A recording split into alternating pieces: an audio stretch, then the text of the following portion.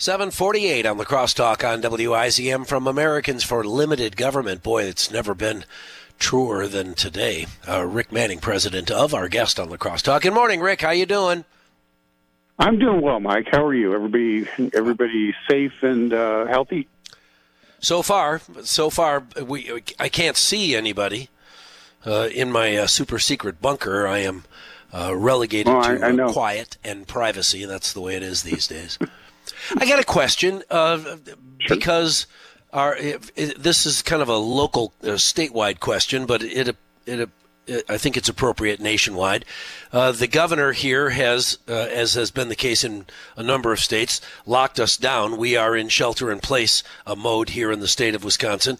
The legislature in Wisconsin is the most part-time, full-time legislature in the country. And some are saying we can't get any business done if you're on vacation. Others are saying, hey, let them stay on vacation because they can't screw anything up. If they're not working, they're not making a mess. What's your take on nationwide, state-by-state government? Well, first of all, I think the state-by-state is the way to do this kind of thing. The president hasn't created national edicts. He's put guidelines out, but he hasn't forced anybody to do anything in terms of governors, and so it should be state-by-state based upon local situations. In some respects, you see states where they're much more lenient in terms of this, and other states like mine or yours, where the governors have really kind of said, "Oh, we're not going to let anybody get in touch, be in touch with anybody else, and we're going to basically do the shelter in place for the rest of our lives."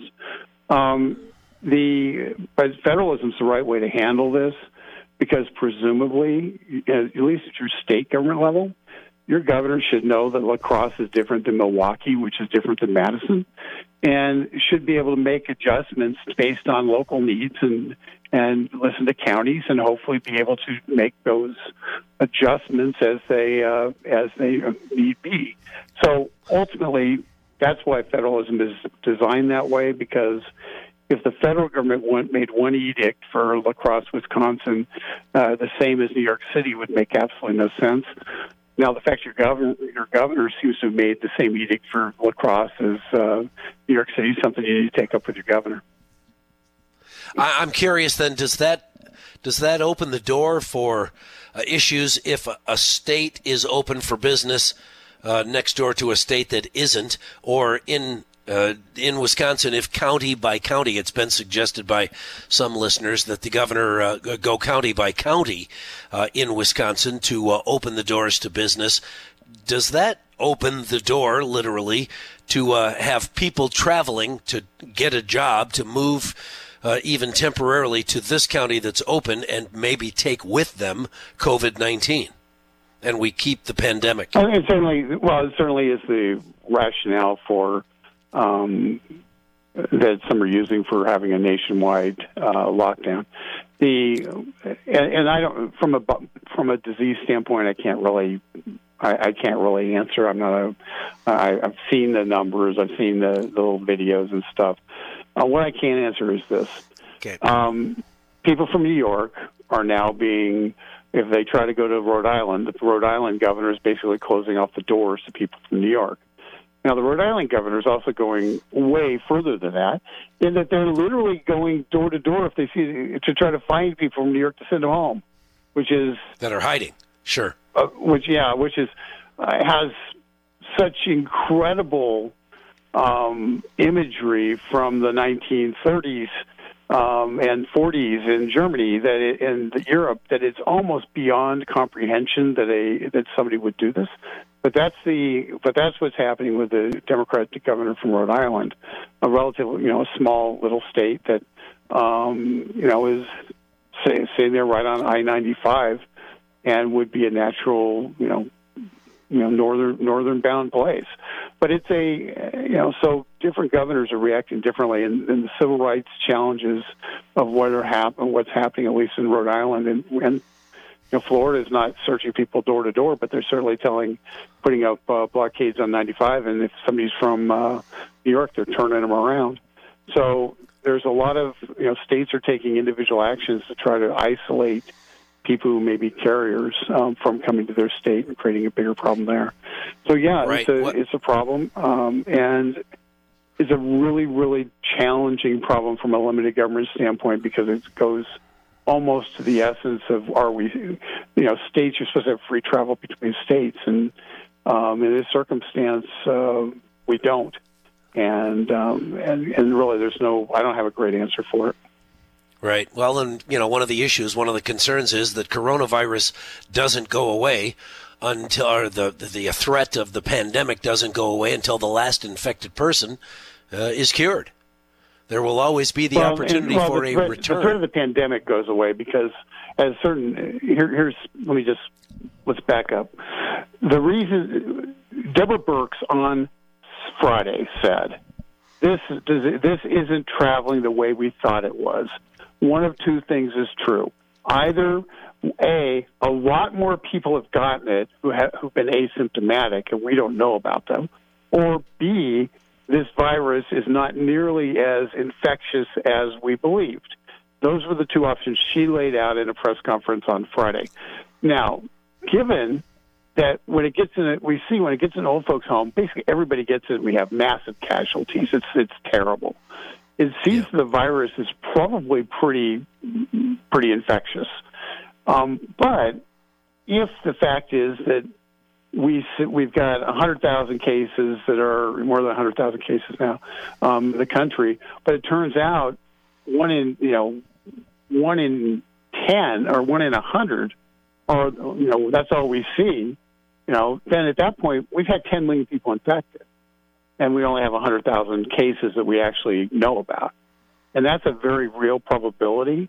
At which point we're moving much faster towards having some kind of level of herd immunity, A, and B, getting a death rate per infection that's significantly lower than what they anticipated.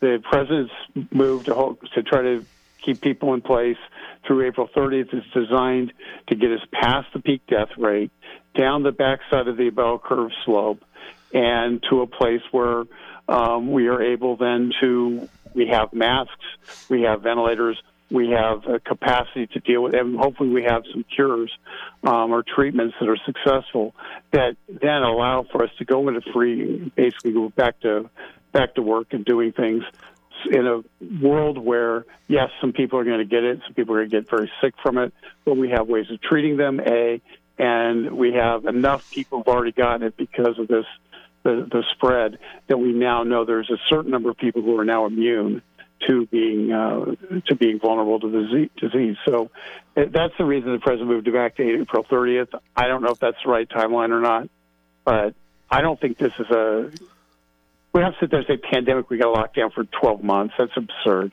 We'll be in a position. Right. We'll be in a position very shortly where we'll have the masks available, we'll have the ventilators available, we'll have the cures that are well distributed, and we will have a lot more knowledge about where to go. And I predict that the economy will be up and running on May 1. By May 1st. That's interesting. Well, and I want to, before we move to that, your thought there, I think it's appropriate that the president and a variety of governors do kind of short-term lockdown. The state of Wisconsin, and the governor says, or the president says April 30th. All right, that's a month. He didn't say June or July or August. Many economists and some doctors are saying we're still going to have issues. I don't think that the president is wrong by saying let's shut down till April. Then maybe in mid-April or the end of April, he'll say we'll shut down till May, we'll shut down till June, we'll change up, we'll adjust the rules as we move along. What the facts on the ground are.